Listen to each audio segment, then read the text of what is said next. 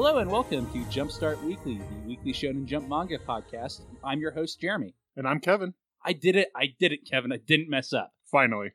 The pressure's on because we have a guest this week. Nani?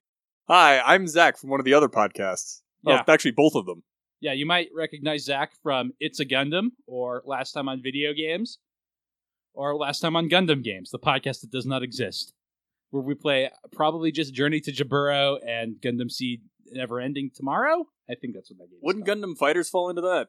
Gundam Fighters is not a game. You mean Battle Assault? That one. Gundam Fighters is a great game that doesn't exist, and I would like it. No, I was thinking Gundam of Versus? Gundam Versus. I know, because that's a good video game, so we wouldn't be allowed to talk about it. Yeah.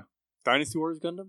Oh yeah, that There you fits. go. And it's 900 sequels now? I think it's only like 6. All right, speaking of a lot, we have a big issue of Shonen Jump to get into. But before we do that, Zach, tell me about your history reading manga. Because I feel like if we had met later in life, you would be my anime friend instead of Kevin. But we met when we did, so you will never be that in my mind, no matter how much anime or busts of anime girls you buy. I actually have only limited experience with manga. I've read a few. Actually, another box set came in today. I was expecting that later this week, but so I have the full box set of Claymore now. But I've only ever actually read 2 of them cover to cover, but I've dabbled in a few other series. To be fair, I've only ever read Naruto cover to cover, and I would not say Naruto is my favorite manga. I don't even know if it's top 10. Yeah, the only ones I've actually read is like all the way through are Hellsing and Inuyasha, which that happened a long time ago and I had a lot more time. All right, so what did you think of this week's issue of Shonen Jump? I'm confused. Come on, there had to be one story that wasn't confusing. Maybe Well, I mean, I Boruto wasn't that confusing. I actually understood a fair bit of them. It was just the few that were confusing. I was just like scratching my head through the entire time I was reading it, thinking, what exactly is going on, and why didn't I try? Why didn't we just wait a week so I didn't have to deal with this? Okay, well, let's go into it then, starting with the cover story, which is The Promised Neverland, chapter 113, The King of Paradise. So, Kevin, you've been quiet. What did you think of this chapter? I'm still confused on who those people are. Oh, you mean the random new guys we get this I don't chapter? even know if they're new. I don't know if they're like, we're seeing a weird flashback of people that are already dead. Like, that was almost the vibe I got from it, I was like, oh, this is Mr. Minerva. It's like, isn't Mr. Minerva dead? Isn't that what's going on? So are we seeing like a flashback of him and some other escaped orphans dealing with demons? And then we're going to find out later that it was like, haha, they're actually all gone already. I don't often read my notes, but I only have one note for this entire chapter, which is Minerva is a cult leader with a bunch of unstable, illiterate anime protagonists on his side. Yeah. I don't even know if I'd call them protagonists, though. There's a Harley Quinn-esque girl with a bat wrapped in barbed wire, and she's the one who stood out for me. Yep. The kind of butler-looking dude is actually pretty loquacious. Like, he's the one that's like, can we please just stop saying I'm pissed and come up with different words? Like, he's the one proposing all those words before Minerva explains what... I don't remember, but it's one of the words he gives the definition for. So, Minerva and his gang of murder hobos wander into what I guess is a orphanage. What are they calling this? I can't remember. Farms. Farm? I thought they had another name, but yes, farm. And he's like, oh, all these people are screwed. Let's kill them all because that's better than letting them be eaten. Well, this one is a mass production facility, so there are literally just a bunch of people, like, hooked up to tubes. And they're like, oh, we're going to take them with us. And Minerva's like, if we take the tubes out of them, they die. So we can't really take them out. So then we see Minerva giving a speech to a whole bunch of children. Yes. And then we find out that the kids have a book that I guess they found earlier. Yeah, they've had that for a while. That was how they've been, the code thing. They figured that out before they escaped the initial farm, Gracefield. So they look at the new code and the message that Lucas gave them and decide to go to the desert. Yeah, well, it's one of those book keys. So the code uses the book as a key. So they've had to use it a couple of times now to figure stuff out. And that's where that chapter ends, Yep. which was brief and interesting. Stellar place to start. I was so confused. Yeah, I was confused and I've read, 10 chapters now? What episode are we on? 8? Yeah, I was confused and I've read all of the chapters. So you're not the only one. Oh, that makes me happy. Yeah. So speaking of one, this is the worst transition I've ever done, and that is a contest. Next is One Piece, chapter 925, Absence. Which is also kind of a weird chapter, showing a whole bunch of side characters we haven't seen. One character in, I think, literally 10 years.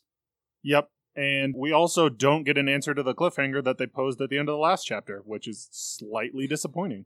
I think that's okay, because it's strong enough cliffhanger that I'm still wondering about it after a week off and a week where we don't really see what's going on with Luffy at all. Yeah, that's fine. Like I said, it was just slightly disappointing that we didn't get that at all. I love Perona. She's like my favorite random-ass henchman in this entire series, which has a ton of them. So I've been really hoping she would come back and not just hang out with Mihawk off-screen the entire series. So I'm happy she's here, even if I don't know what she's going to do, if anything. Yep. So this issue starts with Perona and Mihawk hanging out, and Perona reading the news and finding out Gecko Moria is apparently attacking Blackbeard. Yes. Who is a character from an arc 10 years ago. Yep, it has been quite a while. Although, he was at the battle for Mainford. Was he? Yeah. Okay. Because all the Shibukai got summoned there, so he was there. I thought he had been kicked out of the Shibukai before that, but maybe I think it was right after that, because he was there, briefly. He didn't do a whole lot, much like the rest of the Shibukai. Like, they were like, we're here! And there's like some cool, Mihawk doing stuff. And Don Quixote laughs because that's what Don Quixote did until he became a main villain. Yeah, I think we saw a bit of his, he was getting people to turn on one another. Anyway, so yeah, it's still been quite a while since we've seen Moria. Anyway, Blackbeard's like, hey, Moria, stop killing my dudes. We should hang out and, I don't know, watch this TV coverage of the carnage. We don't have TV in this universe, but that's the vibe I'm giving off. Yep. We also find out that the Blackbeard pirates have figured out a way to steal people's devil fruit powers. Which is a very important plot point. Yeah, it wasn't just like a one-time thing that they did with Newgate. Yeah, and I also thought that might be specifically Teach's power, is that he might have found a way using his devil fruit power to do that. Because he wanted a specific one, we know. He was specifically going for that power, so I think it might be that in combination with something else. Like, it's not just he can steal powers, it's like using his devil fruit power and maybe his doctor buddy, they figured out a way to steal devil fruit abilities. Because they've given the ex-prison guard captain, I think, Absalom, I think is his name, his invisibility quirk. Devil fruit power. Wrong series on the quirk. Yep. Yeah, I actually really like this chapter because the thing I really like about One Piece is the way it'll pull out a character from literally 10 years ago and be like, hey, they didn't just wander off to never be seen again. Yeah, They're going to be important now. Yeah, I like that as well, especially because it was like, oh, hey, you remember Absalom? And I was like, yes, I do. Why? Why do I remember him? But I do. Yeah, it was great. I also liked Mihawk and Perona arguing at the start. Well, and I like he's constantly been cold to her, any of the times we've seen them, and then she's finally like, all right, I'm leaving. Okay, have a nice trip. What? You can't be nice to me now at the end? Why not? I had no idea who anybody was, because I've only tangentially associated with One Piece. So I was like, I don't know who any of you people are. Yeah, we had a discussion like this earlier about trying to get somebody into One Piece after 900 chapters and being like, listen, okay, there's too much stuff to explain. I also really do like that we get a Wano Act 2 when we cut back to the One Piece crew, I guess the Straw Hats, that's the word I was looking for. Yeah. And it's imploded with a babong, Japanese-style music cue. Well, yeah, because they literally set it up like a play. They Yes. had the one, it was I think it was just a woman wearing a fox mask, and then they had the curtains draw. And Yeah. I thought that was really cool. I thought it was a very nice touch. Yeah. Any thoughts on One Piece, Zach, besides you don't know who anyone is? Like I said, I've tangentially been associated with it because you guys are big fans, but I literally had no idea who anybody was in the first chapter. You guys are talking about Mihawk and Perona? Yes. Yep. But I'm like, I don't know who any of you, I don't know who you are. I don't know why this is a big deal. I got the argument. I thought the argument was kind of funny, but I didn't have any context. So, Yep. All right, so speaking of context, next we have the comic Volume 7, the finale of the series. Yep. I liked it. For what it's worth, I really liked it. I thought it was a really disappointing conclusion, actually. So Same. It kind of all came out of nowhere, I feel like. a lot does go on for sure, and it Yeah. is kind of an interesting mystery. But like we said about last week's issue, there's no way to figure out this is what was going on. and that's always a little disappointing in a mystery. Yeah. I can definitely understand that. Maybe it's because I actually understood it. It was like one of the first ones I understood. That's definitely fair. When Also- I understand a chapter of Hunter x Hunter, it goes way up on my ranking list. Also, it turns out Pumpkin Demon was a girl the whole time. See, I thought that was disappointing too. It's like, oh, she's just a fat chick. Like, we've only seen her in shadows Yeah. so far, and I didn't necessarily think she was a literal demon or anything. But that no, was but that was kind of cool. And then it was like, nope, it's just like some fat chick. I also do like that Sakamaki's just like, hey, sister, you go be the bait. You go into this weird devil house, and it'll be fine. Yep. It'll all work out. Yeah, I guess it was a fun mystery, but it was just slightly disappointing because, like Jeremy said, there was no way, having read the whole thing, to figure any of that out. Usually that's the best part about mysteries, is figuring out the mystery before the characters do. I Yeah, You guess need all the pieces. Or at the very least, when they explain the mystery to you, you having that spark of recognition of like, I didn't put it all together, but it was all back there. Like, oh yeah, of course, that all this sequence of events makes sense. I was going to say, to be fair, there is a pretty big clue that's in there, although it kind of relies on you understanding English and Japanese. Yeah. And that's pretty difficult in a translated work. Yeah. So maybe the Japanese had an easier time of figuring this one out. I don't know if that's true or not. But anyway, the guy we see as Himikawa is actually just one member of this old manga club, and he was being kind of held captive by this fat rich girl who had him embedded with a microchip to electrocute his brain whenever he disobeyed her. Yep. So the girl actually committed suicide, and they had Baba take the fall because he was in part of their manga team as well. Yeah, that was also a little confusing because we saw the scene where the two of them are looking over the rail and Himikawa immediately goes like, Baba, you know what to do. What? How did they plan for this situation? What? Why would you plan for this situation? Well, I feel like they've been manga prisoners for a while at this point, so maybe... Yeah, maybe they had been thinking about it. I honestly don't know. I mean, they did say it was an escape attempt that just didn't go right because he had a microchip in his head to electrocute him. Yep. So anyway, yeah, I was a little disappointing in the ending, but it was overall a pretty good series. So I am a little sad it's over, but also you couldn't have drawn this out much longer. No. So, yeah, that was a fun one. So next we have World Trigger Chapter 169, Takamaki 2, Part 22. Because this guy doesn't know how to do titles. A man after my own heart. Yep.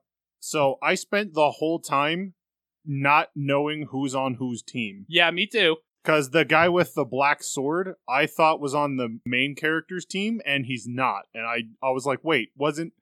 Because he looks almost exactly like the actual guy who's on the main character's team. Like, they have the very similar hairstyles with the same coloring, and they look very similar. So I was like, I now don't know who anyone is, and I barely had an idea beforehand. I mean, without taking that kind of all out of context, I liked the plan and all that was going on, but I at the same time was going, I don't know who any of you people are.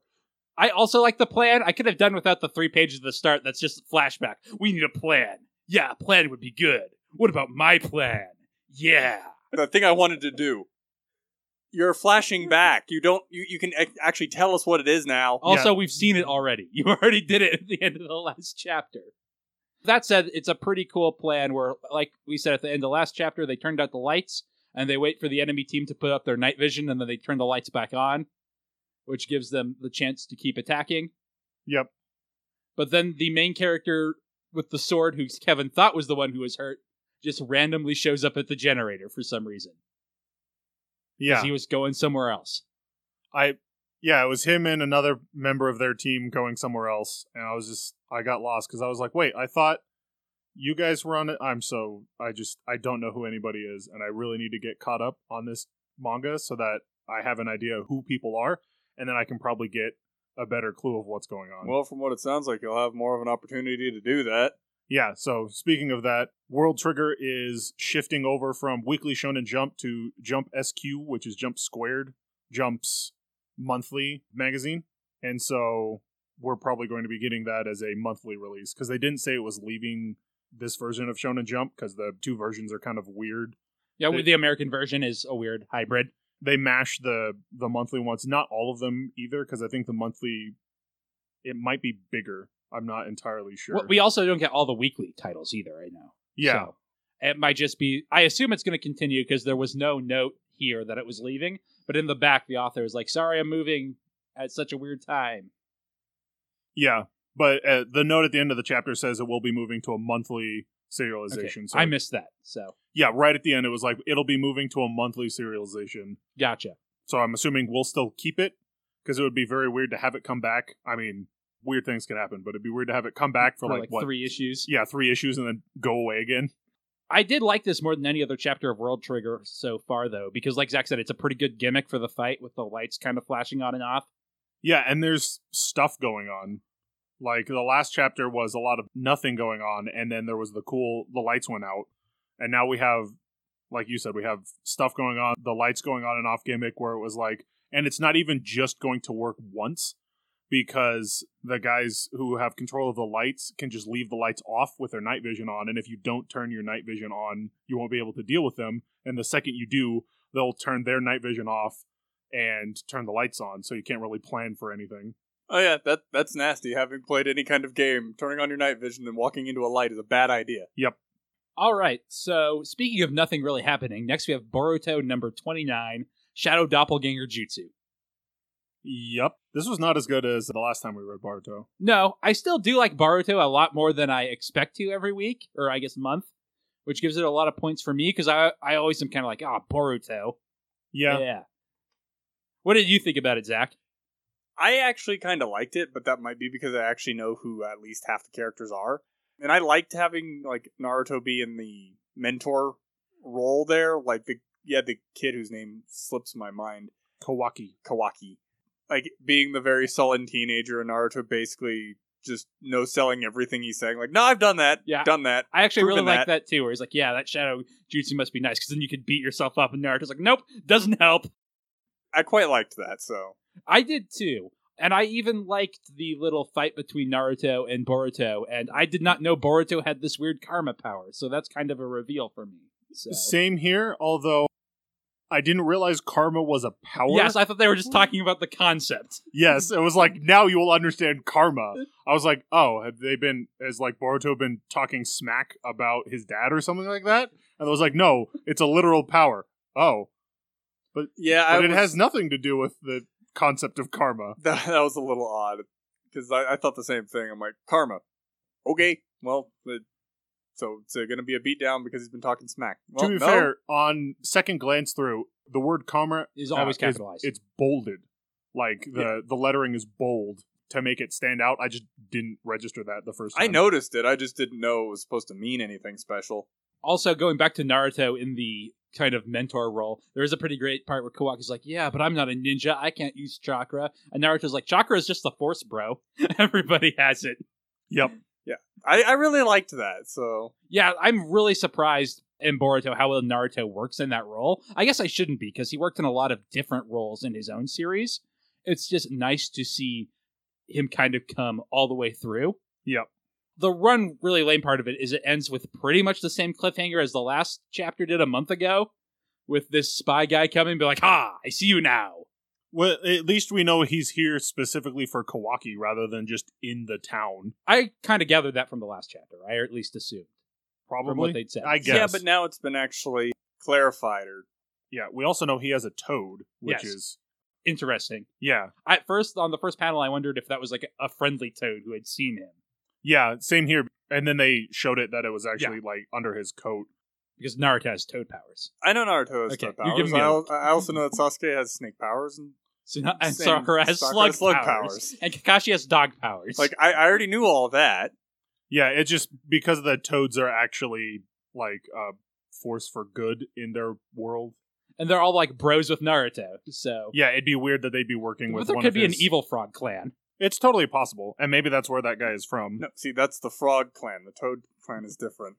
Oh, obviously. Duh. There we go. All right, so speaking of different, next we have Hunter x Hunter Chapter 390, Clash Part 1. So, hey, Zach, about that Hunter x Hunter.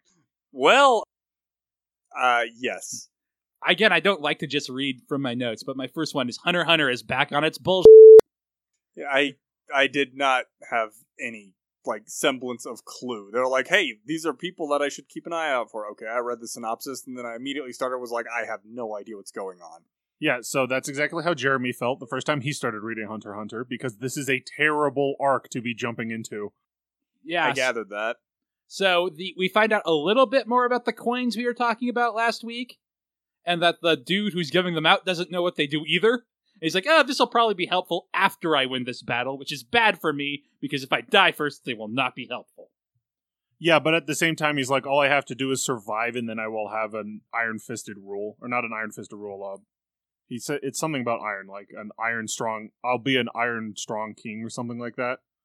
Like it was weirdly worded. I can't remember what it was, but it did stand out to me. Yeah. But that's actually not too confusing, because I don't think most of the princes know what their Nenbeasts do at this point. No, but also, like, there are so many of them. It's hard to keep track. Yeah.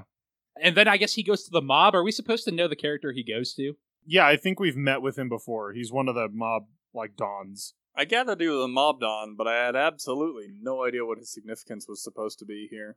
He's just, the mob dons rule the lower levels of the whale ship that they're on.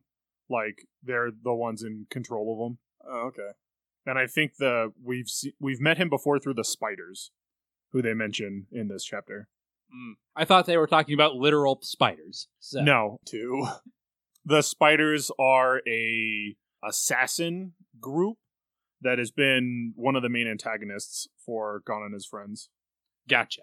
Specifically, they are Kurapika's mortal enemies. Are they the ones who killed his clan? Yes. I watched the first 2 episodes of Hunter x Hunter.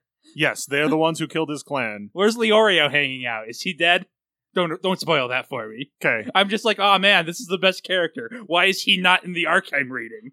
Leo is great. I really like Leorio.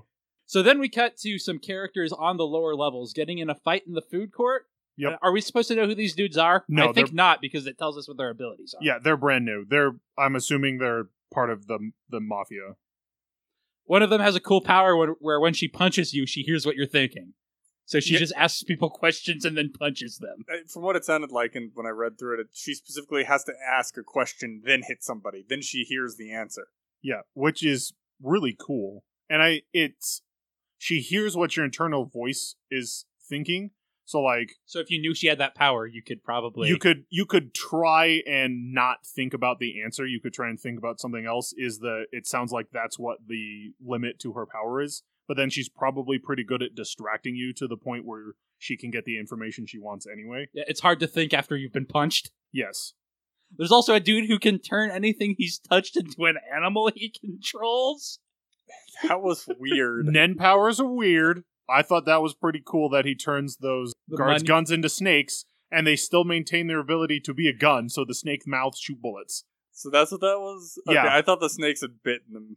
No, it said they retain all of their properties, so the snakes shoot bullets at them. Okay, it was small font and right at the end of the chapter, so Yeah. I may have missed that. And then we have the third guy who has the ability to control his blood once it's left his body.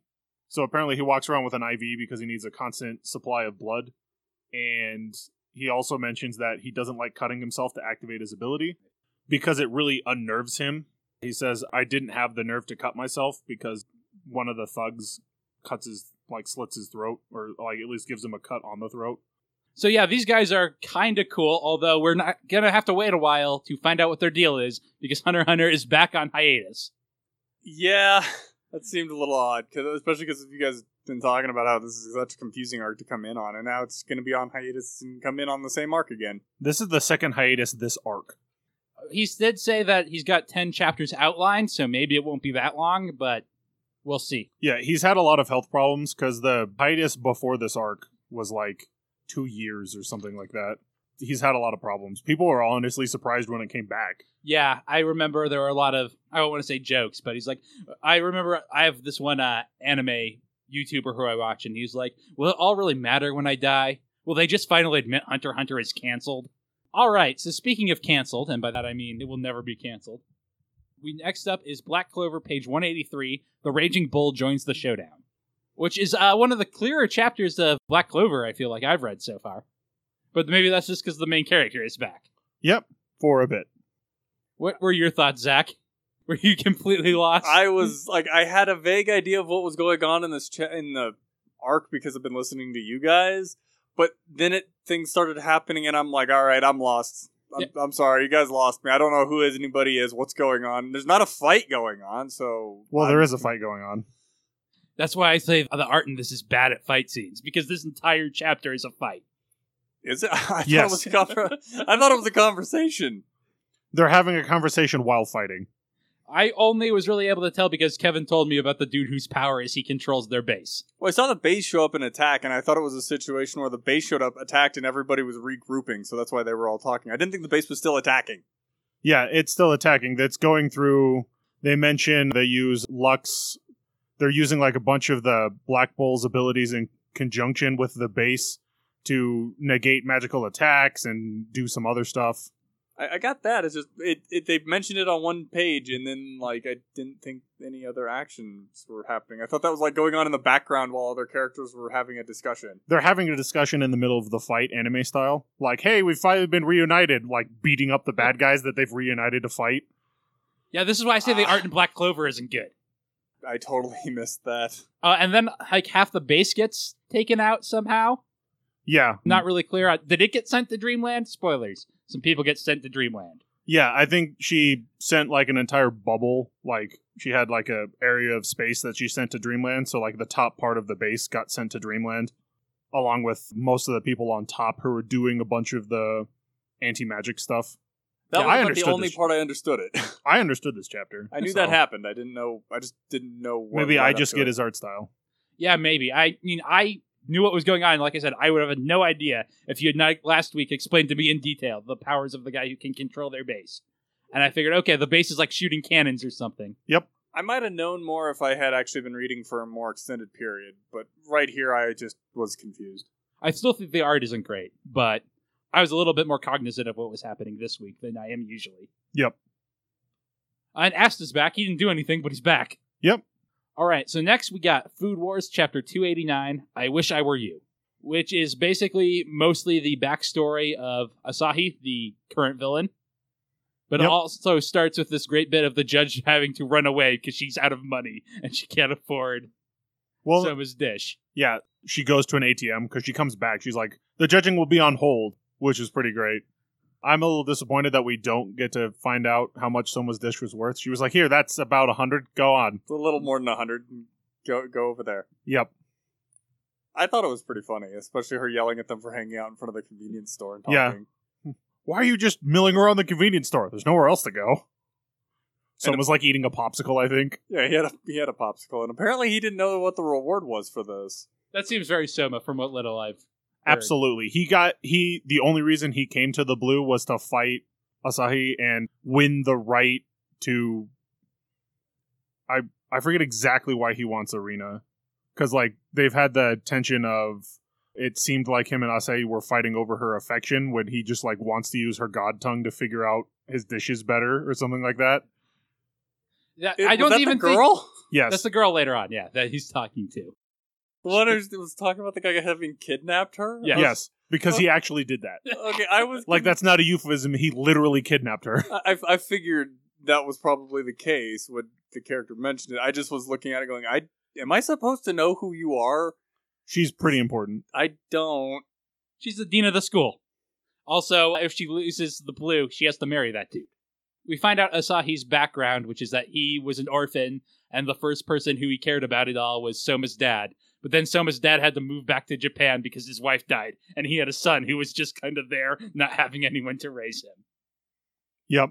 And so Asahi really hates Soma because he took away the first person that was his father to him because he never knew his real father. No, I gathered that. Yeah. Obviously, I didn't know like his significance or anything like that going into this, but I did like the chapter. I liked most of the characters when the interactions were coming up. I just didn't know who anybody was. Yeah, that's why I like Food Wars as well. I think the art is really good at conveying the humor, and I actually really like this judge and hope she stays around, even though I can't think of a reason why she would. I really liked the judge. You know, hearing Soma mention he doesn't know what's actually like at stake, and her just chewing him out for it. Yeah, I think she'll show up again. I mean, I could definitely see her showing up like next arc or something, See a reason for her to hang around here. But maybe she will. Maybe she'll keep judging. Well, she might be like part of the panel of judges for the final event or something like that. Like they might have had all the judges for all the gates come together to form the panel for the final event or something like that. Well, it's a good thing Soma convinced that one not to commit suicide then. Yep. Yeah, that would have been awkward. So next we have Dr. Stone, Z equals 84, Dr. Stone. I feel like this is not the first chapter I've read called Dr. Stone. I think last week's chapter was Dr. Stone. He didn't even bother with a part 2. Yeah. So anyway, I'm going hard at the chapter titles this week for some reason. I also did not really care for this. Dr. Stone's really losing me. Yeah. They're making a boat. That's what they were doing last issue too. Well, they didn't know what mode of transportation it was going to be, so it's like, well, of course it's going to be a boat. Can't make a plane, at least not yet. And there's probably going to be water involved, going Yeah. to the other side of the world. Well, I mean, if you make a plane, you don't need to deal with the water, but again... Well, I boat. mean, it's not going to be a car, because there's probably going to be water involved. If you can't Yes. build a plane, therefore probably boat. So they're setting up a few new obstacles. There's a guy called Magma. Have we met him before? Yeah. Okay, I don't remember him. You've met him before. I don't Like, remember him being called by name. It doesn't seem like he just showed up. No, he was the kind of top dog in the village that Senku is now the chief of. Gotcha. And he was the one who was going to become the chief, even though not everybody likes him. He's kind of the strong idiot type, but their society was based on strength.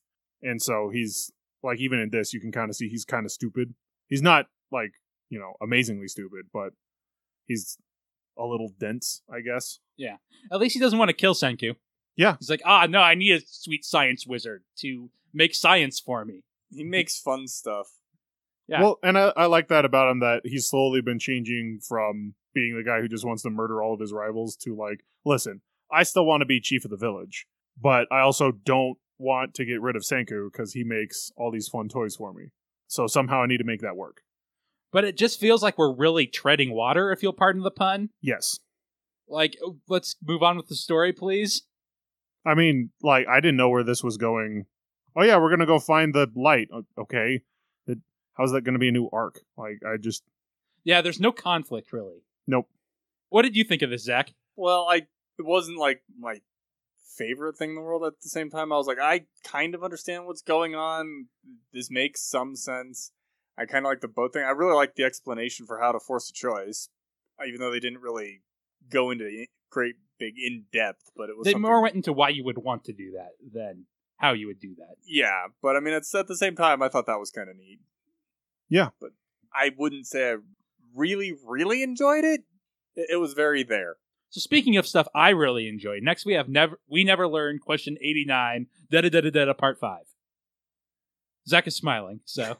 I really liked the chapter. This is the only one I've read so far, and I really liked it. Yeah, We Never Learn is, like, immediately became one of my favorites. yeah. And the anime starts, I think, in January, so... Alright, that's on my list now. It might be spring, but I thought it was January. I might be thinking of Promised Neverland, though, because I know that's in January. Yeah, I think then We Never Learned is probably in the spring, because I think they were split on which seasons they were releasing on. Gotcha. So this is, I presume, the final part of this Fumino story. Probably. Unless there could be an epilogue, I guess, but it seems to end on a pretty definitive note. It seems It to might end ju- like a normal chapter of We Yeah. Never Learn ends, so... There might be a small vignette in the next chapter, but it's probably done. So anyway, Fumino has figured out the password to her mom's laptop, like we assumed last week. Yep. And instead of a research paper, all that's on there is a video of her being a klutz. Yep. And saying like, hey, sorry, I'm dead. Please don't hate each other. Okay, bye. Well, I really like that. It was like, oh, sorry, I made it seem like the research into the... The miracle problem. no, it's like the Millennium Problem or Yeah. something like that, Millennium. which they're literal math problems that some society will pay you money if you figure out the answer to the problem. And it's like a lot of money, like it's millions of dollars. She's like, no, but I'm sorry, it's way too hard for me. Yep. I also like the fact that she was like, I know you think I'm a genius at math, but here are my high school math scores. I was an idiot in math. Just like what his daughter was doing of just because you're not good at something when you start off doesn't mean that you can't become great at it. Like, I spent time working on becoming good at math, and that's why I'm so good at it now. I didn't just immediately start off good at math. Yeah, I that's why I really liked it. I liked the whole charm that this thing had, even though it was probably a little bit more serious than one of the other ones that you guys have been talking about. But Yeah, the tone is usually more like the end of the chapter with Reggie, Fumino's dad, talking to Nakiri? I just say use Yu-Gi-Oh, but that is his family name. Yeah, so Yu-Gi-Oh! So, what is your relationship with my daughter, since you're now living together? yeah, I did like that. I really liked the chapter. I thought it was a lot of fun. Yeah. Yeah, I did too. It was a very good conclusion to this nice story. I hope we keep getting multi-part stories, maybe one with each girl. It has been a little weird not having the other girls around for so long, but Yeah. at the same time, it's not like I really missed them because this was a good story. Yeah. And we had bits of some of the girls during the middle of this, but it was like Fumino interacting with them, but they were still there. Speaking of good stories, though, we skipped My Hero Academia. So did either of you read that? I did. I skimmed it, but I'm so far out of context. I was like, I skimmed this because I like this show, but I don't know what's going on. Okay. Did anything you want to say about it, Kevin or Zach? I didn't read it at all. I read the first page of it. So this is the start of a new match in their competition that they're going on. So they've got 4-man teams from Class A and Class B going against one another. And Bakugo is in this one. So this is a good chapter. All right, so speaking of good chapters and the heaviest possible air quotes, the last story in the issue is Yu-Gi-Oh! Arc V, Scale 40, The Atom Factors. Yeah, I don't know what's going on. I didn't think I could like this less than I did last time it was on, and I was proven wrong. So, after defeating God, that is still an acronym, the main character's rival, ? Shows up and is like, hey, I also have Atom Factors. We have to do an action duel to decide who will get this card. No, the main character proposes the action duel because he's like, oh yeah, my dad... My scientist father invented action dueling, so it's my favorite. Yeah, because his rival hates it or something like that. And he's like, whatever, I have more Atom Factor than you because Adam gave me his Atom Factor. I don't know. Like, I wasn't entirely enthused when I saw this here, that it was like, yes, Yu-Gi-Oh! Manga. Okay, I know that's where it started, but I don't know what you guys are doing here. I have literally no idea what they're talking about. We don't either. Do pendulum this and pendulum that, and this thing, because of all this, I'm going... Oh, there's synchro summoning at the end? I know what synchro summoning is, because that's from card games on motorcycles.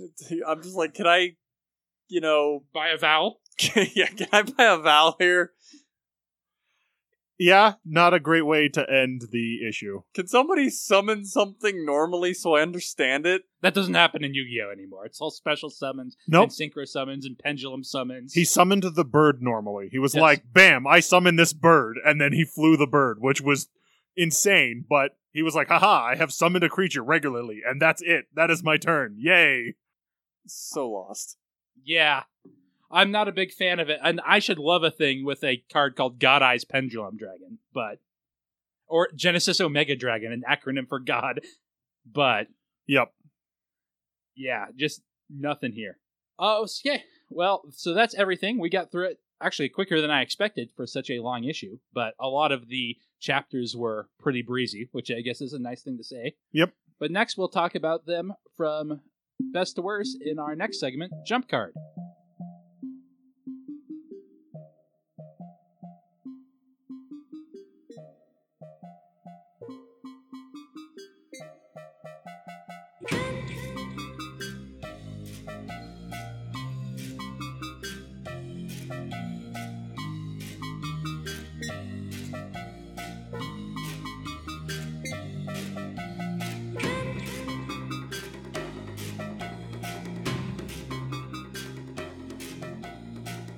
Jump Card is the segment where we rank all the chapters we read from the one Zach found most confusing to least confusing.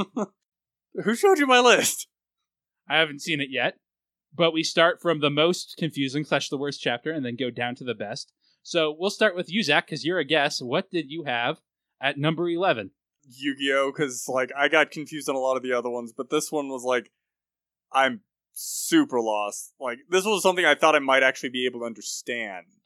But then, no, I got no clue what's going on. I don't know why this is important. I don't know why a card is such a big deal, but it's Yu-Gi-Oh! So I Or guess what an that might Atom be the main Factor reason. is. Yeah, what that is, yeah. This card is God. It lets you control space and time or some bullshit. Or apparently that the whole planet has been destroyed or something like that. There was definitely mention of the fact that wait, unless we destroy this card, you won't be able to bring back the world that was destroyed. I was like, wait, the world was destroyed? Recreate something or build. Like, I was so confused. So yeah, that one's at the bottom. Same. Yeah, also same. It was actually really close for me between this and my number 10. But yeah, I just do not care at all. And like, I can't even get into the card playing, so. And I know what synchro summoning is, and I kind of know what pendulum summoning is. But we don't know what action duels are, No. so that came out of left field, because it's like, oh yeah, I've got the second action card. How? You used your scarf? What? The other guy, like, pole vaulted? And what? And then he used his scarf to create a magical blade to cut his pole in half, and then use the scarf to steal the action card, and it's Look, like, when you say it, it sounds rad, but it's not. no, it's not. I could see this being something that would actually be a lot more entertaining to watch in motion, like an actual anime for it, but I got no idea. And to be fair, Yu-Gi-Oh! Arc V started as an anime and is being adapted to manga. Oh, But- that might explain some things then. Yep. What do you have at number 10, Zach? Black Clover, because like I said, I was so lost. I apparently didn't even realize this was a full-fledged fight the entire thing. So Fair. I guess I missed the point. Kevin?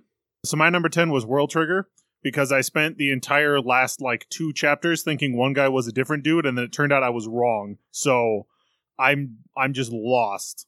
Like, yeah, the trick with the lights was cool, but since I now do not know who anyone is anymore, I don't know what's going on. So my number 10 is Hunter x Hunter, because like I said, it's back to being fully confusing, and that, hey, we're going on hiatus again was really disheartening to me. Fair. Like, I don't know how long it's going to be out, but like, I was just starting to grasp it, and this one completely lost me, and now it's going to be a while Yeah. before we get to more of it. But I guess I will have time to catch up on the anime. Yeah, the sting of that has lessened for me, because this is the second or third time that's happened to me since reading Hunter x Hunter. So, not... And if it's medical problems, it's not like you can really blame the guy. I don't blame the guy. It was just like, it was a confusing chapter. Like, it wasn't like, oh no, I wanted to know what's going on next, and now I have to wait. It was like, I fumbled and then got kicked in the nuts. Yeah. Zach, what do you got at number 9? I actually have Hunter x Hunter there because I was confused and yeah, a lot of them were based on my level of confusion as to what was going on, and like because they spent the first half explaining or kind of explaining that the coins exist, but no one knows what they do, and then we bounced over to the other people, and I'm like, am I supposed to know who any of you people are? Yes. That is the problem. Yes, you were supposed to know who everyone is, except the 3 new dudes that they introduce. Actually, one might be a chick. I'm not entirely sure. I think the one that gets answers by punching people, I think that's a girl. I do I'm as pretty well. sure it's a girl, yes. So my number 9 was Boruto. This chapter didn't really grab me. I was like, all right, we're going to have a training session with Naruto. Okay. And that's really all I got from that. That and the fact that karma is actually a power that's kind of like the curse marks. Yeah, it looked a lot like the curse mark. I was expecting someone to say, I was expecting Naruto to go like, oh, that's like that time Sasuke got that weird curse seal, and then lightning punched me really hard. Because it does the same thing. It's like, oh, it amplifies your powers. So And so it how makes is like it? a weird tattoo on you. Yeah. So how is it different from the curse seal? It's called something different. I guess. I guess it's not, has nothing to do with chakra, I guess? Sure. I don't know. My number 9 is Dr. Stone, because like I said, it's really losing me. This felt like almost a nothing issue. I feel like nothing really happened this chapter, and there's just no conflict. So there's a little bit with Magma wanting to take over the village, but he's like a non-entity almost. Yeah. So what do you got at number 8, Zach? I got World Trigger at number 8. While I thought the lights trick was really cool, I had no idea who anybody was, so I didn't know which side I was supposed to be rooting for, and according to Kevin, I wasn't actually supposed to be really rooting for either side in that particular conflict. I don't know. I don't know if we're supposed to be rooting for people on that side or not. Like, what happened to me was I had picked sides in the conflict and then realized that the sides I picked weren't the sides that they were. If that makes any sense. Which I don't think it does. Yeah, Much like that chapter. yeah, that's why I put it there. Is because I thought the trick was kind of cool, and I thought it made more sense than the other ones, but turns out no, it kind of didn't. Yep. So my number 8 is Dr. Stone. Just really kind of losing me. Like Jeremy said, there's no conflict. Like even from the start, they had been fighting for survival when they first started, and then Tsukasa broke off, so they were fighting against Tsukasa, so they had like somebody to have conflict against. But now it just seems really vague that this conflict is like, oh, whatever caused this weird petrification effect. And that could be cool. I am curious about it. It could be, but right now it's there nothing. Isn't even a theory about it. At this Yeah. point. So yeah. My number 8 is actually the comic because, like I said, I was actually really disappointed by this ending. Overall, I still really enjoyed the series from start to finish, but I just felt like the ending was by far the weakest part. So Wow, I wasn't expecting it to drop that low for you. it legitimately disappointed me. So I gotcha. Zach, what do you got at number 7? I've got Dr. Stone at number 7 because, well, I liked the whole kind of explanation of why you'd want to force a choice and kind of a little bit on how you might go about doing that. There's no, like I said, there's not really any conflict. I didn't know who anybody was. I mean, that's the main problem of jumping on a story so late in the game. But at the end of the day, it's like, we want to build a boat. And that's all the chapter was, is deciding which boat to pick, even though everybody already knows they're going to pick Senku's boat. So my number 7 was The Promised Neverland, actually. That whole bit in the beginning just totally threw me. Because I don't know if it's a flashback from the past or it's going on now. And if it is going on now, how does Mr. Minerva have like 100 kids just hanging out? I assume he's gotten them from other farms. There is no way that many kids have gone missing from farms and the demons haven't retaliated. Like, that's what really grabbed me. It wasn't just the fact that, like, oh, he's got a group of, like, 6 people. Okay, that's a reasonable number. Maybe, like, another 20 or something like that. But he's got, like, this sea of children. It's like, how are you feeding them? Where are you hiding them? How are the demons not found you yet? Like, they're clearly looking for you. You're attacking them. Uh-oh, you're asking what do they eat. That means your immersion is broken. At number 7, I had Black Clover. I like this chapter a bit more than past ones because I got that a fight was going on at least. And, like, the base as a castle is pretty cool. And I did understand at least that they were all combining their powers, even though I don't know what their powers are or to what end they were combining them. At least the broad strokes worked for me. Gotcha. What do you get at number 6, Zach? One Piece again, because like I was listing it was like, here are all these characters, and I'm just sitting there going, I don't know who anybody is. I don't know how this relates to their Wano. I don't know how this relates to the story arc that I've been hearing about at the moment, so I don't know who any of these other people are, what their powers are, what they can do. So I was just confused. Perona can make you super depressed. Yes. That's her ability. Also, she has ghost powers, but yes, mostly she just makes you so depressed that you can't do anything. Well, she summons ghosts to give you crippling depression, which Yes. is amazing. The fight between her and Usopp is so great. It's very good. His secret is obviously that he's depressed all the time. But it might be the best Usopp fight, and Usopp has a lot of very good fights. Surprisingly, yes. That's because he's the Krillin, but Oda is better at using his Krillin than Toriyama ever was. Yeah. Oh, what do you got, Kevin? So my number 6 was Black Clover. Even though I did like this chapter more than you guys, it was like, all right, the gang's back together. Now the gang's separated again. Okay. Like, I kind of knew it was coming, but at the same time, it was, I thought we were going to have at least more than 4 pages of the gang being back together. So at number 6, I have World Trigger, because the combat actually made sense to me, and it was engaging. The gimmick going on is pretty cool. People attempting to counter it in different ways worked for me. I'm starting to get a little into it. We'll see how it goes now that it's monthly, though. World Trigger is the next manga series that I'm going to be catching up on, because I finally got caught up on Seraph of the End. So I'm going to start working my way through World Trigger, so that I will have read everything except Yu-Gi-Oh! Arc V and Boruto that is coming out in Shonen Jump.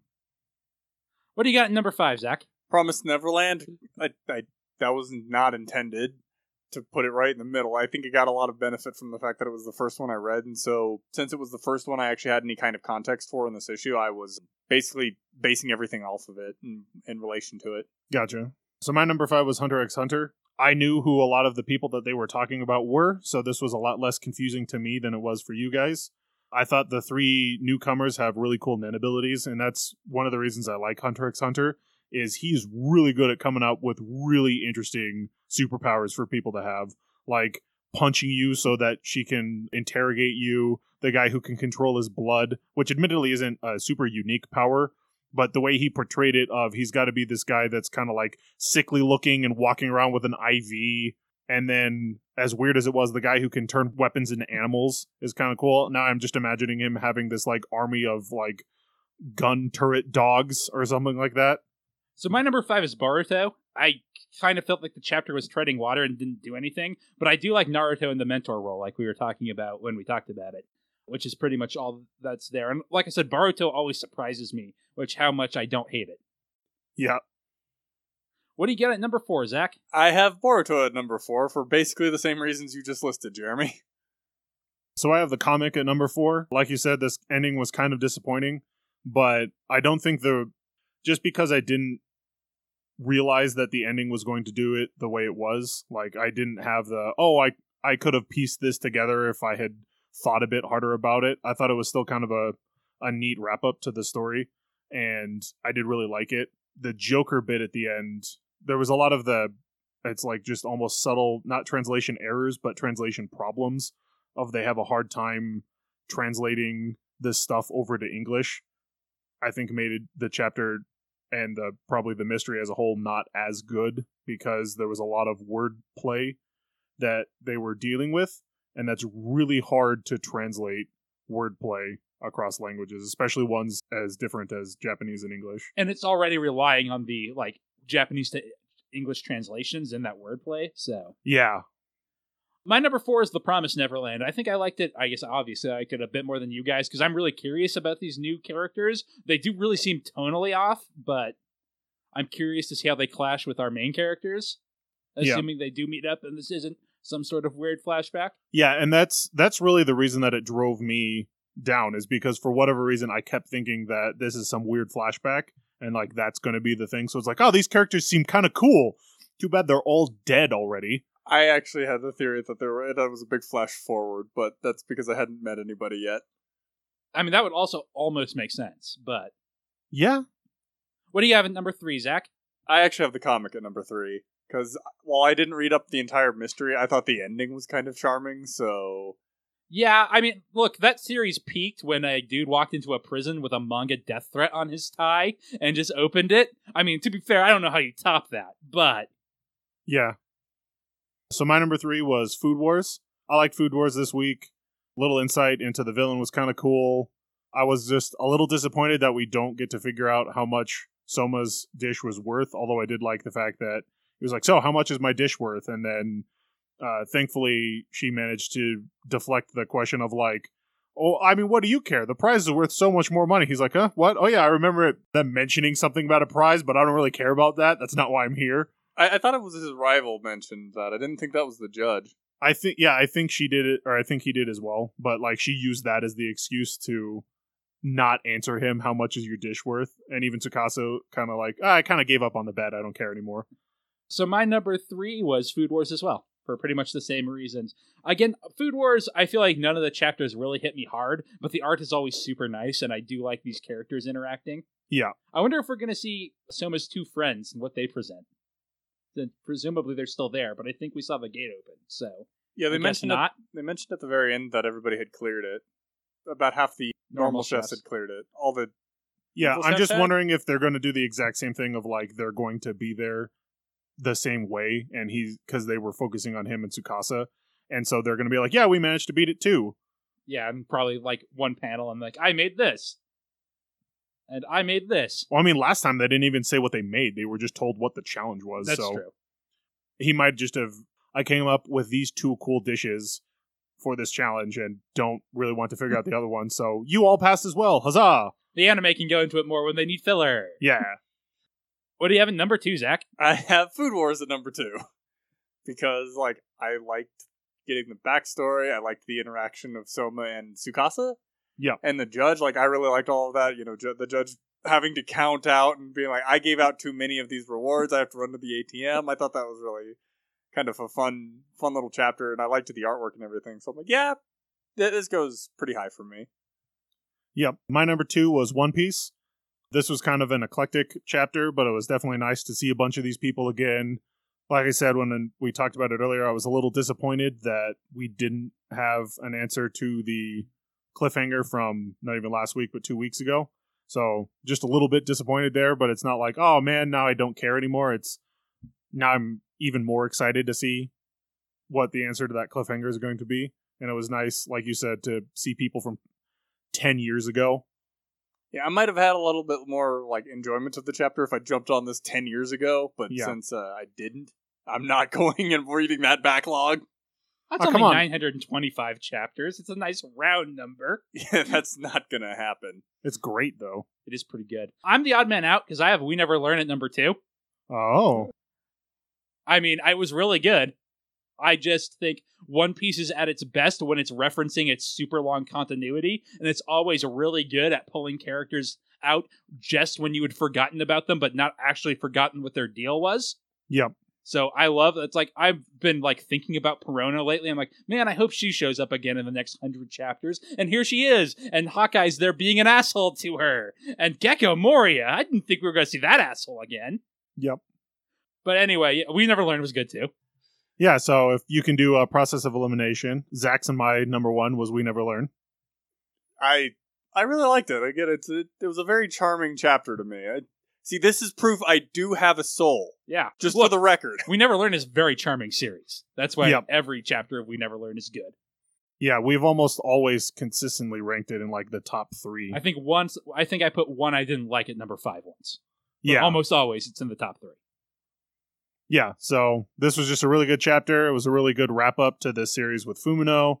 I definitely liked the fact that her mom was a klutz, kind of like her. That was pretty great to find out. So yeah, just a great chapter. And my number 1 is obviously One Piece. Yep. My secret number 1 is My Hero Academia. This was a really cool chapter. There's a really cool cliffhanger at the end of this. Look, I read one page and I was like, oh man, My Hero Academia is good. Maybe I should just read this. I'm like, no, I don't want to be spoiled. I actually just got season 2 today. Yeah, so Jeremy pointed out that the collected volumes only go up to like basically the end of the anime. Oh yeah, I know. Yeah, so There's a little more. I don't want to spoil it because Zach's here. It's not huge spoilers, but yeah, you get to see Sir Night Eye, and he's like, I am Sir Night Eye. This is my deal. And season 3 isn't even on disc yet. So that will do it for Shonen Jump. So after the break, we'll get to the reason we actually invited Zach on, which is to talk about Berserk by Kentaro Miura. So we'll be right back after the break.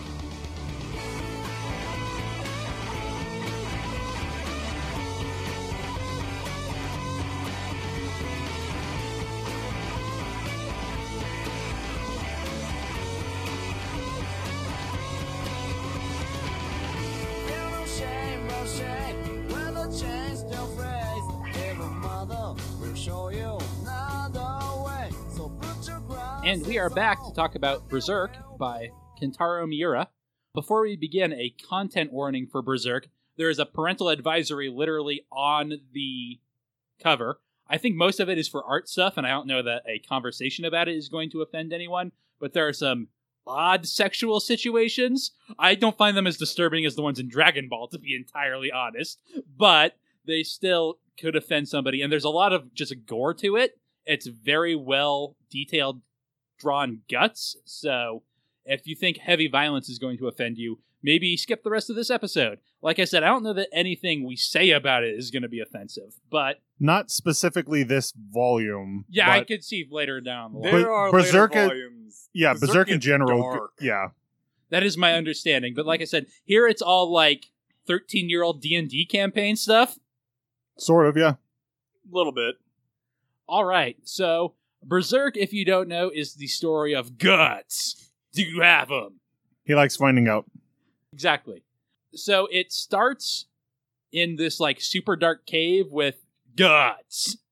That's how I have to say his name now because it made Zach giggle. Having sex with a woman, but it's a trap because the woman is a demon. But the trap is a trap because Guts knew all along. You're saying his name wrong, but that's fine.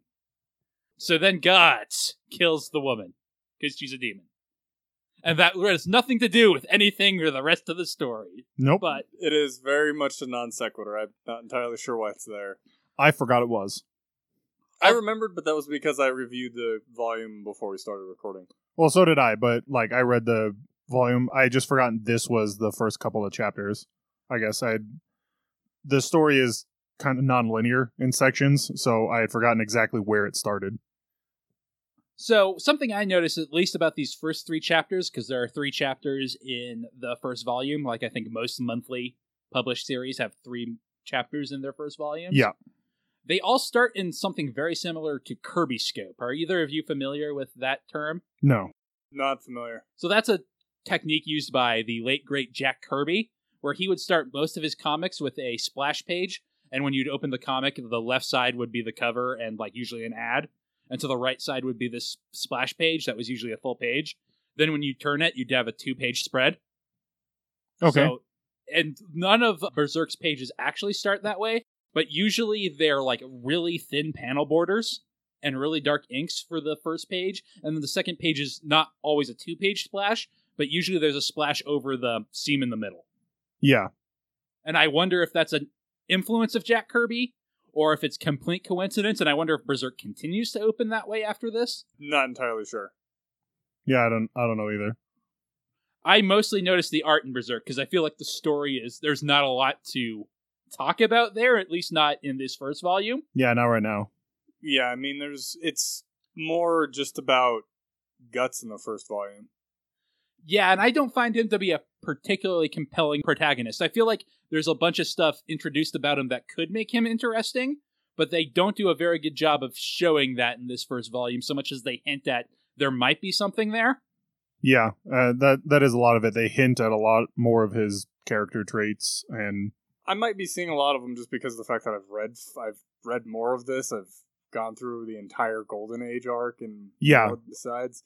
So I'm able to see what they're hinting at when they're talking about it, so that might be why I don't feel the same way about it. So do I. So I know a lot more about his character traits as well, but I totally get Jeremy's thing of they're only hinting at a lot of his stuff. Like when I was rereading it to make sure I had an understanding of that, I realized that, yeah, that was kind of the case. A lot of it was being hinted at, and if you have already seen farther, you can see why they're hinting and why the hints matter. But at this moment, it looks a little inconsistent. Yep. I wouldn't even say inconsistent. There's clearly something going on behind it, but it feels like, in the same way Guts doesn't want to talk about its past, it almost feels like the author doesn't either.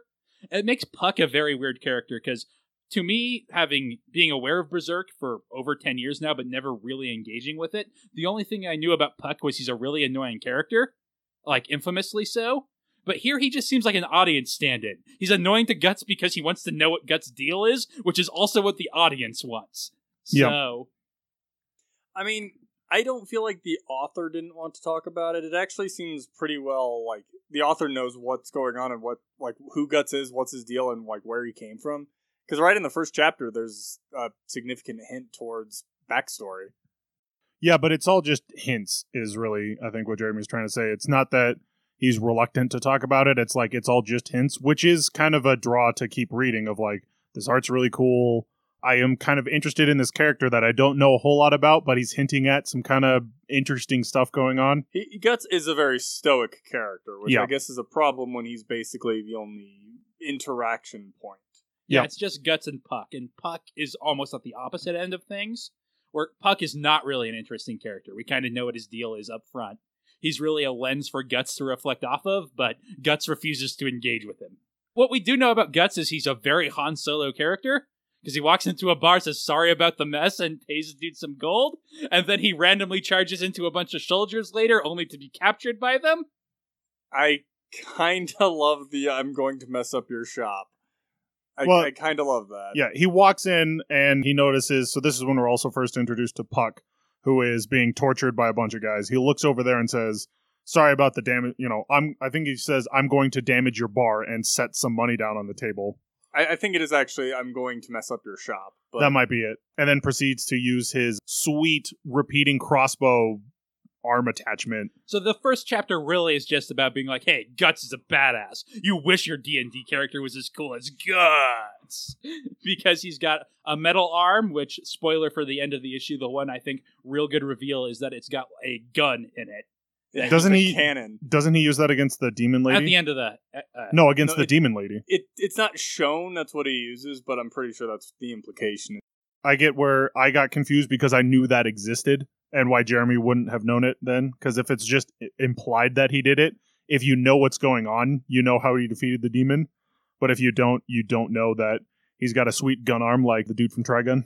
Yeah, and that's a reveal at the end, so I probably shouldn't have started with that. But he's also got a repeating crossbow that he can attach to his metal arm, and that he just kind of turns the crank, which would be kind of boring, except for the art is generally very good at showing the motion of the crossbow bolts as they're going on. I kind of got over them sticking into people pretty fast, but it's always very well drawn. And an interesting thing about Berserk compared to all the other manga we've read so far is it doesn't use nearly as much cartooning as most anime and manga does. It's all drawn pretty realistically. It uses some different sorts of cartooning. There's certainly some of it still there, but it's not really what you think of when you think about anime or manga. There's really no like chibi anything or It's just overly Puck. exaggerated. It's the eyes are really the thing I'm drawn to. The eyes look like a Western comic. Like you would just draw normal eyes. They're not there for exaggeration other than Puck. Yeah, Puck is really the only traditionally anime character that I can think of in these first couple of chapters. I guess the girl in the second one, which we'll get to in a minute, is Yeah. also drawn a little bit that way, but less so than she would be in any of the other series we've read so far. I mean, like Guts is incredibly well detailed in all of how he's going. Of course, in about half the time, he only has like half of his face is visible. Or There's none a lot of his of face. shading. Yeah, it's really heavy use of shadows. And that's the thing I noticed in this. I'm going to praise the art because I think it's generally good. I feel like the artist really paces himself. And by that I mean, I feel like he goes all out on certain important panels. And then there are others he doesn't phone in. But there are definitely some panels where it's like, oh, it looks like he's saving the budget on this one to get to the money shot later. Yep. So we've talked about two of Guts' weapons, but not really his most iconic one, I think, which is the giant sword on his back that people keep describing as more like a heap of raw iron than a sword, as though it's not sharp. His Dragon Slayer, which you don't find out the name for that for quite a while. But Nope. I didn't realize, because it had been a while, that they describe it the same way twice, and I guess that's a consequence of it being a monthly thing, because you get the same description of it twice in this volume. Yeah, you get it in the first chapter and then I think the third chapter. Yeah, they it's do. the first and third chapters. It's almost like, somebody in the crowd or like Puck describing the sword. I think Puck is the one that's supposed to be describing it the first time, and then I think the second time it's supposed to be some like bystander. Yep. I still keep hearing the sound effect from the current Ew. Berserk anime, which is a great sound effect for him swinging that sword. It's awesome. Unfortunately, the rest of that adaptation isn't great. Yeah. And it's far in the future from this volume, because that's from the Conviction arc. Yeah. So the first chapter in this is pretty much just this is Guts and this is his deal. He Yep. wanders into a town almost John Wayne style. He goes to the bar John Wayne style. He sees some dudes being assholes John Wayne style and pays the bartender for messing up his shop before he messes up those dudes. He incidentally ends up saving an elf, end quotes, because it's pretty much a Disney fairy, but the term elf is used consistently for him, Yep. named Puck, who's always drawn naked, which is a little odd, but it doesn't look bad. It's also the elves' deal when they show up more often later in this. Yeah, they don't series. That's wear how they don't wear always do it. clothes. And he's never drawn hyper that's not true. There's I think one of the like opening pages he's drawn kind of hyper realistically. It's when he like first starts to heal Guts is when he's drawn like actually hyper realistic. Yeah, there's still not too much detail to him. Like his face has a lot more detail to it, but the rest of his body is just kind of this like amorphous blob. He's kind of like a Ken doll. I was going to say he's very Kendall in all his appearances. So even though he's But I naked, mean- it's a little odd. It's not graphic. Or anything. He doesn't have like pecs or abs or anything like that either. Like it's literally like it's the outline of a body and then the face. So Guts gets captured after he beats these people up because they are like bandits, and the mayor has a deal with the bandits where he pays them to not bother them. Well, they're guards. Like they're actual people in the employ of this lord of a castle nearby.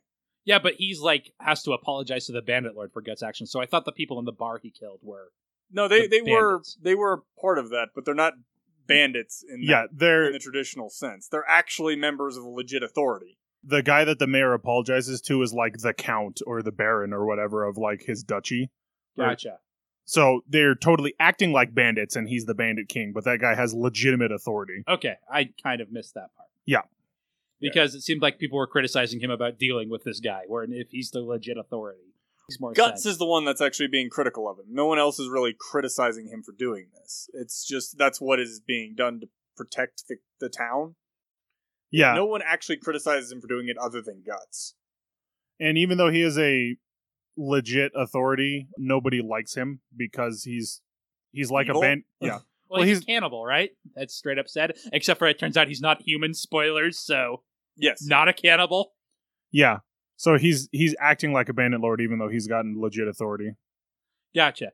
Anyway, they torture Guts for a while, but like a 13-year-old's D&D character, he's like, more! I can take it! I'm not losing any HP from this!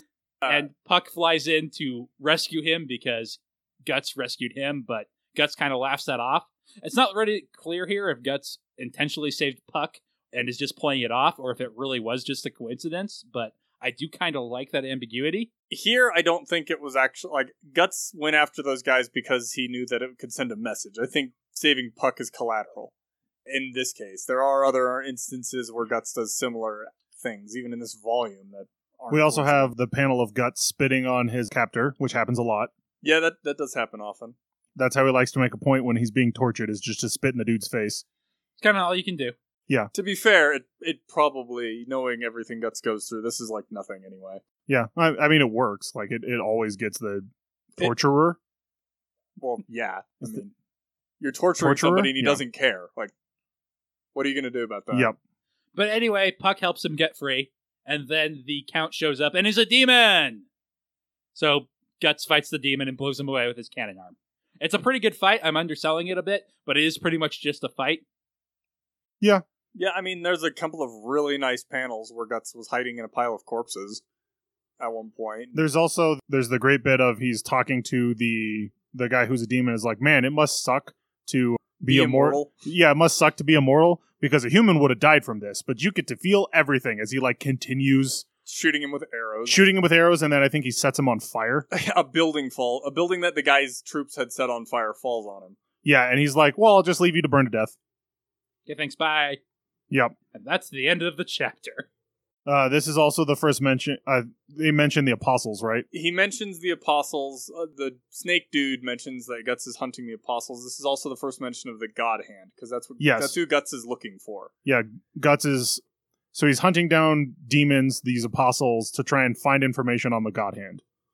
Who they are, we don't know yet. Well, Yeah, me and Kevin know yes. who they are, but I have God Hand written down, but I swore I wrote down apostles later and can't find it in my notes. So I don't know if I didn't write it down or... Yeah, he mentions right beforehand the demon general Snake Man. That is another theme of Berserk. Animal-themed infantrymen. Or not infantrymen, but like knights. like the apostles a little bit different, but yeah, like all the knights of the realm, which haven't gotten mentioned, are like the blue whale knights are one of them. The purple rhinos. knights. The purple They're rhino all knights. inns? Yes. A bunch of inns hired knights to defend them? Yes. And pass down their tradition proudly? Fear the most elite knight force we command, the purple rhino knights. You can say that with a straight face. The White Hawks, like literally The all White of... Phoenix Knights. Is that what it was? I thought... That's what yeah, they that's become right. later on in the way in the future from where we are. Yeah. Or past, however you decide to look at it. So yeah, he mentions that I knew you were hunting down the apostles. But this dude doesn't know where the God Hand is. No, he says That's why they, Guts lets him burn to death. they wouldn't tell a lowly apostle like me. So that moves on to the next chapter, The Brand, where Guts is just hanging out in the rain. Puck followed him. He's like, hey, you seem like a cool dude, so I wanted to follow your adventures. Presumably, like anyone who's reading this chapter. Yep. Unless there's perhaps happens to be the first issue of this magazine they're picking up. In which case, I guess this is a decent jumping on point. It actually kind of reminds me of how Shonen Jump structures a lot of their new stories, where the first two chapters tend to be self-contained. Yep. And then starting with the third one, they start a storyline. Yeah. Although, because of this volume size, we only see the start of that storyline instead of the majority or all of it, like you typically do in a Shonen Jump series. But Well, you can just imagine, because we usually get a hint at the next story arc, and for the fourth, like the last volume of like Dragon Ball is hinting at the what the next story arc is going to be. So Yeah. that's kind of what this did. same with like Bleach and Yep. One Piece. But like Naruto just ends in the middle of one. Yep. Anyway, so the second one, Guts is just walking around, Puck's hanging out with him. It starts raining. A dude comes up on a carriage. It's like, hey, youngster, you should hang out in my carriage and get out of the rain. Well, first Guts basically kicks Puck out. Like, he tells him Oh, to yeah, I forgot about screw that. off, and Puck leaves. Yes, I did forget about that, because he's on the carriage. Yep. Yes. Well, he's in the carriage. And Guts is like, go away, old man. Rah, rah, rah, rah. And he's like, come on, don't be like that. And Guts is like, well, it's not my fault if you die. Well, he doesn't actually say that. No, And but the he way I've says always that to the audience. Yeah, he the- thinks it. Well, it's not my fault if they're dead. the way I've always kind of interpreted that is it's somebody who is trying to convince themselves more than anything else. Because if you legitimately didn't care, you wouldn't say that. You just wouldn't care. Yeah, I do definitely get that Guts has a guilt complex going on and is trying to convince himself. But again, we don't really see him do anything in people's favor to kind of prove that. We only see him being hard in these early stories, which is, I guess, my major criticism of them is. He saved more Puck. than Guts. That's true. But he even laughs it off. It's like, I didn't have to. Yeah. By Well, accident. actually, for the reasons in this very chapter, it's because he's being hunted. He doesn't want somebody around him. Yeah. Because they'll get caught in the crossfire. Yep. So anyway, a bunch of skeletons show up because the DM rolled skeletons on the random encounter. So, first off, Guts falls asleep in the back of the carriage with this old guy and his daughter who are like taking a trip. Guts falls asleep and starts having a weird dream and realizes he is being attacked by an incubus, which is kind of like the brain of a Ithalid. Yeah, it looks very Geiger-esque, and drawing these sorts of monsters is, again, something that Kentaro is, because we're on a first name basis, me and Kentaro. That's why he couldn't remember his name Yes. on the previous one there. Yep. But he gets attacked by the incubus and squishes it, and the guy's like, What happened? What is that thing? And Guts starts explaining that incubi, so he's got extensive demon knowledge, because he's like, oh, incubi feed off the souls of the suffering, so there must have been like a big battle or something around here, so we need to leave now. Well, actually, what he says is stay on the wagon. That's Like, right. Don't leave the wagon, and he gets out. Yes. And then the horses go crazy. And then there are spooky, scary And then skeletons. there are spooky, scary skeletons. Because it was an ancient battlefield site or something like that. And in doing that, the girl doesn't listen to Guts, gets out of the wagon, and is stabbed by a spear. Yep.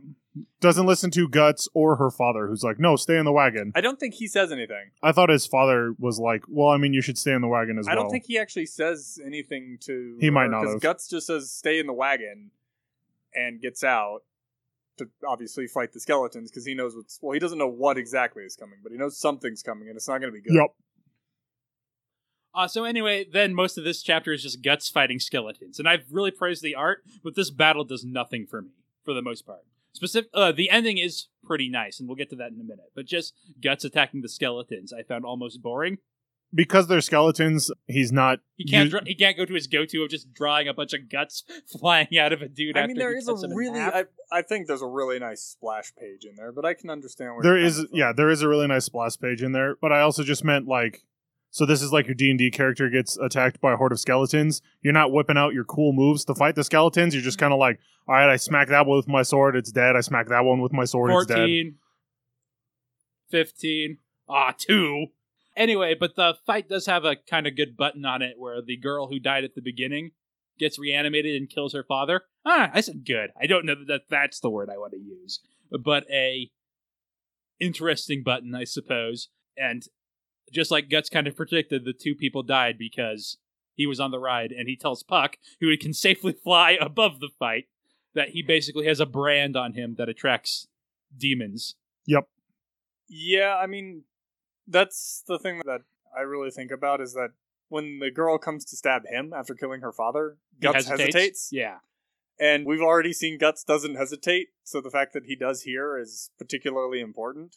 Yeah. I mean, as soon as she stabs him, he stops, but the fact that she lets does, it get to yeah, that she does extent- get to stab him. So that's why I've always thought of, like, when I was thinking of these first three chapters after I read them, I thought this was, like, the biggest one, is because it's more character than the first one. Yep. Because we find out a little bit more about who Guts is. Well, at least that's how I figured it. All right, so then we go to Chapter 3, The Guardian of Desire, Part 1, which is also the one I would call the good chapter, personally. Like I said, Zach is a little bit right about the character moment with Guts in the second one, but I personally don't think it's quite enough. Something stronger, I think, would have been better. And the first chapter, I really feel, is just like, look at how badass this guy is. He got a gun hand. No, I definitely understand where you're coming from with the first chapter, and I can see what you're talking about for the second chapter.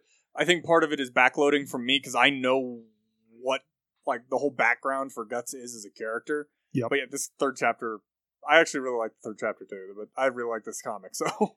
Yeah, so the third chapter, the part of it that really sells it to me, I've talked about how good the art is, but for the most part, what I'm talking about is splash panels and specific gags. But there's actually some really good storytelling art in this chapter, because it starts out with someone being beheaded, and like Guts grabs their head. The guards are like, hey, give that back, and he throws it at the guy, who catches it and crushes it. And just the way the panels are arranged really sells the motion of it all. Yeah. And it's actually very well done. Yeah, you can see this huge dude whose hands are so big he can palm the head, and you see him just slowly crush it. And there's very little in the way of actual, like, character-to-character dialogue. Like, I don't think Guts says anything. No, I think During he this just entire literally sequence. throws the head at the dude and then, like, walks off. Well, he runs off because he Yeah. gets chased by guards, but... It also has probably the best fight in here, which is he's fighting a dude with a big warhammer, and he unleashes this heap of raw iron, and the guy's like, a big weapon is nothing if you don't know how to wield it, and Guts, like, smacks the dude's warhammer into his face, crushing the face mask, and he's like, I agree. And then he Well- kicks him in the face. Yeah, but Guts also, he dodges some of the first few attacks, like, almost like he's not taking this seriously. And I'm getting backed into a corner, oh no. But then when the guy goes to slam the warhammer, he hits the wall, and that's when Guts bends the warhammer in half, taking off the faceplate of the dude. So anyway, at some point, Guts has to retreat, or at least Puck convinces him he does. Well, it's not even that Puck doesn't really convince Guts to retreat, it's that there's just people keep coming. It's like you run into an infinitely spawning bad guys. It's like playing Gauntlet way back when. It's like, and not the killing DM is monster like, spawner. God damn it, you attack every town you come across. No, these guards forever. Yep. And then some random dude throws smoke bombs. That's Yeah. what convinces Guts to retreat, is smoke bombs. And then they run down the sewer with this random new dude and come across this weird lab. And he goes up, talks about how a bunch of people are being executed for treason, basically, Heresy. and witchcraft and heresy. Because this is basically this is medieval Europe after the 100 Years' War. Yeah. Because actually, the thing is, this is set very shortly after a 100 Years' War. Yeah, and it's also very European, especially for a manga. I kind of talked about the art style, but also the story style kind of has that going for it. And So- the setting. So anyway, Puck's like, yeah, all this weird stuff you have, it would be very hard to deny accusations of that. But Guts decides to be an asshole to him and just kind of kicks him down. It's like, hey, I'm the one interrogating you. I thought the guy fell over. I thought No, that's Guts trips him. Is it? Okay. Well, Guts knocks the dude's cane away, and that's why he falls over. Okay. I thought it was like the guy fell over because he was, like, weak. No, Guts kicks his cane away. So, Okay. kind of. Like, Yeah. he needs the cane to stay standing because he doesn't have any feet. Yeah. So anyway, Guts is going through the stuff, and he finds a Bahelit. You guys Yes. have a better pronunciation? A of that? Baelit. Baelit? I think that's how it was pronounced. In the It's anime, spelled yeah. really funny. Yeah, it's spelled like Behelit, but I think it's Baelit. I can believe that H is silence. So that's kind of where it ends, is on the mystery of, hey, what's this? And if the chapter having part 1 in it didn't give it away already, that's a pretty clear indication that this story goes on. But that's where the volume ends. The Baelit is also a weird egg thing with a nose, a mouth, and an eye. And they're not arranged in a face. Yes. They're just kind There's of like on yeah, there. there's a nose, a mouth, and an eye on this egg thingy. And yeah, it's very creepy looking. We also get the small backstory into the kind of old guy. I'm guessing he's old. I don't know. The guy who saved yeah. Guts, who the lord that Guts threw the head at had eaten part of this guy's face. Yeah, He'd lots eaten of his cannibalism. feet and his nose, and I think his ears. And he was a doctor. A bunch of the Yes. flesh on his face as well. He's like he was like cutting strips of flesh off me and eating them in front of me. Creepy. Yep. Disgusting. Violent.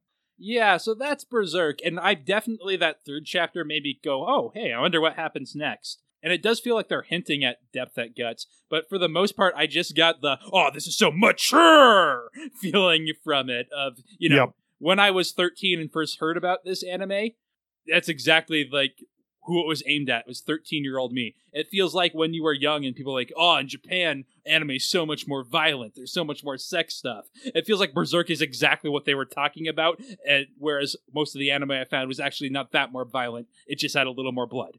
You are the one that told me about Berserk, I believe it. because I was looking for stuff on Netflix back when they actually sent you DVDs. Yep. And Jeremy was like, you should check out this Berserk thing. I think you would really enjoy it. I've not seen it, but you'd probably like it. Like, I can pick them. Yeah. So, I am curious where this is going. I didn't love this issue. I liked it more than Dragon Ball, which is saying something. But Yeah. what are you guys' feelings? Because you're both much more familiar with the material as a whole.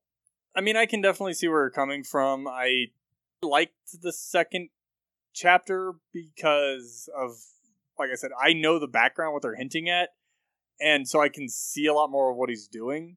I think it's a particularly good character chapter. I wish we'd gotten a little bit more, because it's the first time Guts has interacted with people significantly. I think he might be selling it a little bit short on that front. The first chapter very much is just look how cool this character is and trying to sell issues based on that. But that's a lot of Guts. Like, look how badass I am. And that's a lot of anime, to be frank. Like, the first chapter of Dragon Ball is like, hey, look at what a badass Goku is. The second chapter of One Piece, more than the first, is that for Luffy. And Yeah. you know, Guts is a very stoic character, so he doesn't have a lot of overt, like, blatant character, like, emotions and drives. We don't see a lot of that until he's actually fighting with somebody, like the Apostle, when he actually is giving him the lecture back. Yeah, but I think there was enough in this volume that even jumping onto it when it was first coming out, I would still continue reading. What's this God Hand? This Guts character is a badass, and, like, he's got this cool sword. The art is really good, so I would just continue reading this just to keep seeing what's happening. Why or does what's he never going seem to happen. open his other eye? Yeah. Yeah, the one thing I can't take away is that the art is very good, except for when it's not, but when it is, more than makes up for when it's not. Yeah. And even then, it's not like when it's not, it's bad. It's just it's that kind of, I can see you at 100%, but you can't do that the whole time. That would be So impossible. clearly on some of these panels, you've dropped down to 60, maybe 70%. And since there's so much darkness in the manga already, he uses a lot of shadows to not draw something, which gives it a stylized feeling instead of a lazy feeling a Yep. lot of the times. Except for when, like, there's this one panel, I'm like, Guts' cape is not that big, but it's holding up the entire panel here, so you don't have to draw anything. Yep. But I mean, a lot of things do that. Like, anime does that all the time. Yeah. They'll have, for the big fight sequences, you'll have a whole lot more keyframes than during some of the other sequences, or... Oh yeah, going back through doing our Gundam podcast, I've noticed a lot of that. Gundam Seed is extra guilty of stock animation, though. But yeah, it's got a lot of stills and stuff, too. Yep, and then you'll have people reusing images. My favorite thing is when you're having a character talk, you put something in front of their mouth so that you literally just have a still I frame. notice that every time. Yeah, you have a still frame that the character is speaking out of, like they're holding a newspaper, they've got like a coffee mug next to their mouth, so that there's no motion. So you can have, I've seen where it's almost like 30 seconds of a still shot, where it's literally just the guy holding a newspaper giving exposition. Money saving. All right, anything else you guys want to say about Berserk? I really like Berserk. I think it's worth checking out. It's a little bit more expensive than most volumes, though, because this one runs about $15 in shop, and most of the Berserk volumes are probably going to be in plastic, or at least everywhere that I saw them were. Just Yeah. as a heads up, so you can't flip through them like in store. That's a DC Comics thing. Any of their mature books they put in shrink wrap, and Dark Horse is owned by DC Comics. I mean, it makes some sense because you wouldn't want. Honestly, I wouldn't want like a 10-year-old flipping through this because that's a little bit on the violent side, or even worse, like an 8-year-old or something. The digital version of this was actually cheaper than normal. The digital version, I think, was only like $4 or $5 as opposed to like 7 or 8. I think it was on sale. It because- might have been on sale when I bought it, but even still, like at the very least, the digital version was not more than any of the regular, like any of the other digital versions. With that said, let's move on to our last segment, Personality Power Level. Vegeta, what does the scouter say about his power level? Personality Power Level is the segment where we rank characters from the ones we like the most to the ones we like the least. At the very top, we have Izuki Midoriya from My Hero Academia. At the bottom, we have Haruhi Fujioka from Ouran High School Host Club. And in the middle, we have Anise Murphy from Cypher. And you guys are more familiar with Guts than I am, so I'm going to talk about where I would put him, and then Zach, you can argue him up, and Kevin, wherever you want to put him, that's Sure. where he'll go. The character he reminded me most of reading this was actually Goku, because like I said earlier, both the first chapter of Dragon Ball and the first chapter of Berserk are all about making this guy seem super cool. I would lean a little bit towards putting Goku above him, mostly because of later stuff, like the Super Saiyan stuff later, and some of the very late stuff, but also Guts has hints of being a deeper character, so I could also see putting him right above them. But like I said, I'll put him wherever Kevin thinks we should put him on the list, so... I personally think Guts is actually a better character than Goku because while Goku does, I mean, I'm not super familiar with Goku from Dragon Ball. I also get the feeling he doesn't change a huge deal from Dragon Ball. No, not developing much is Goku's biggest weakness as a character. But, I mean, if you want me to go if you're doing that, then going forward with Guts, like, when we actually do go back and actually see where and how he ended up the way he is, there's a lot of, like, character growth, and one of the bigger differences with Guts as opposed to, like, Goku is that Goku's at the beginning of his story, and he doesn't really change much. Right here, we're actually kind of starting in the middle of Guts' story. We haven't gone back and seen, what made him the way he is just yet.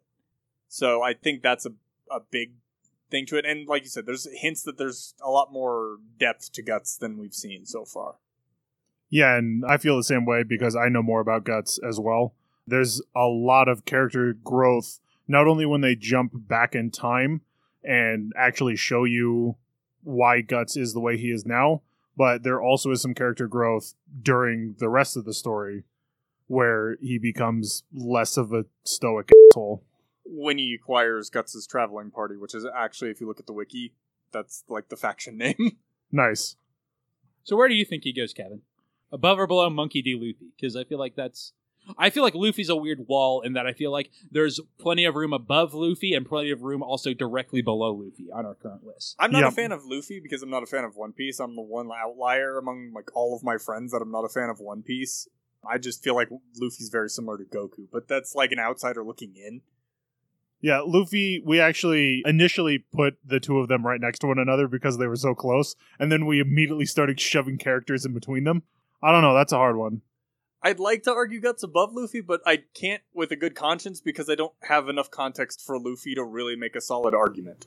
I know about Guts, I don't know enough about Luffy. Alright, how close would you want to put Guts to Izuku then? I was actually seriously having difficulty deciding whether or not because Guts is one of my favorite characters just in general because of all the things I know about him. And it's difficult for me because they operate in such different worlds. I think Izuku might be a bit better of a fully fleshed character, like going into things, like from chapter 1. Yep. But that's also because, again, we're starting Guts at the end, or not the end of his story, but the middle of his story. So a lot of character growth has already happened for him. So there's a lot more development going into it. I think I'd probably put Guts below Izuku, actually, having gone through and done a little bit of soul searching and analysis on that on my end. Okay. And I would argue pretty hard to put him below Usagi as well. Yeah, I was just relating him. Opinion? I wanted Zach's opinion on a character that he actually knew, even though it was jumping from like the middle of the list to the top of the list. That makes sense to me too. I'm just putting in my. I am somewhat familiar with Usagi too. Just saying. Yeah, it's true. You did watch Sailor Moon Crystal. That was weird. Does Guts' kid from the future ever come and point a gun at him and demand the legendary silver crystal? Almost. I was going to say, it doesn't seem outside the realm of possibility. Terminator was very influential. But it doesn't seem likely. Well, let's just say you've already met him. Okay. Yes. Although we haven't met the most metal character ever. Skull Knight. I think I'm going to give, and this is just a matter of personal preference, I think I'm going to give it to Luffy because Guts is more of a tragic hero. And so a lot of his character stuff is from that tragedy perspective. So it's not that I don't like his character. Just like Zach, I actually really like Guts as a character. I also really like Luffy. And Luffy is a lot more upbeat. Guts is very most definitely a tragic character. Yeah. And so that's why I think I'd put him below on the list. Just because it's not that I don't enjoy tragedies. It's a bit of a downer. So that's kind of the point. Yeah. I always enjoy reading an upbeat story and having him end on a high note. But yep. I assume you would argue him above Kei Saranuma after one volume of Kiss Him, Not Me, though? Yeah. Because she hasn't really developed at all? Yeah, so if it was one volume of Guts versus one volume of Kei, I actually like Kei more. But because I know more about Guts, like I know most of his backstory, a lot of his character motivation, and it makes what he's doing right now make a whole lot more sense. I like Guts more than Kei. So does Guts have a last name, or is that a spoiler? Guts... I don't think he does have a last name. It's never been presented that he has a last name. Okay, so Guts will go above Kei Saranuma and below Monkey D. Luffy at number 4 on the list. Yeah, the lack of a last name is because this is kind of like the Middle Ages, so I mean, it makes sense. I was just wondering. And Yeah. he was an orphan, so I figured the answer was probably no, or it was going to be weirdly plot relevant. I mean, haven't read all of Berserk, so I don't. It's also not all out yet. Yeah, I mean, you could easily call Guts just Guts the Black Swordsman, because that's what everybody else calls him. I Yeah. do have AKAs on my list, but Kevin doesn't use them because he never sees my lists. So, speaking of that list, though, you can see it at www.lastpodcast.com.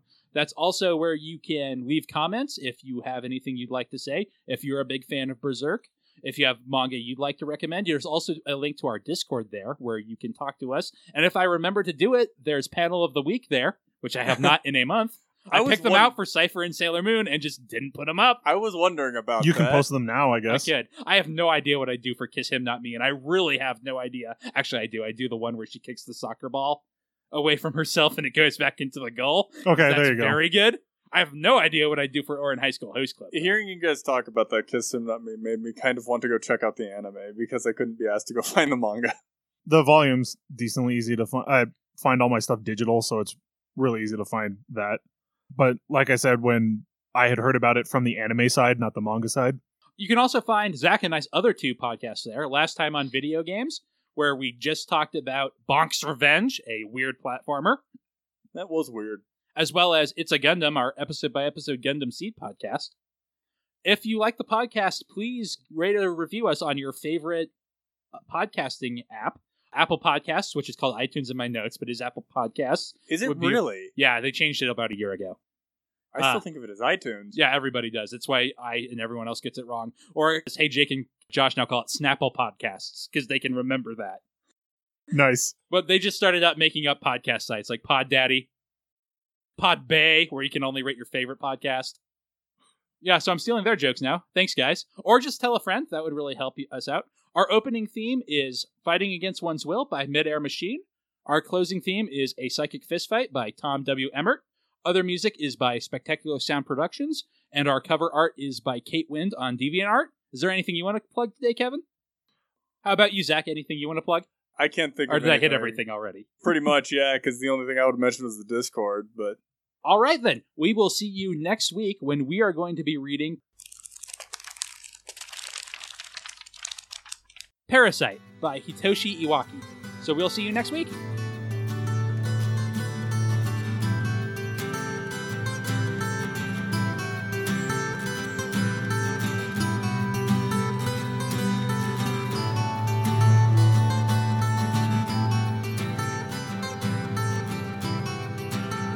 I've had enough of all your jokes and vicious insinuation. It's gotta stop, don't you know? Subliminal manipulation.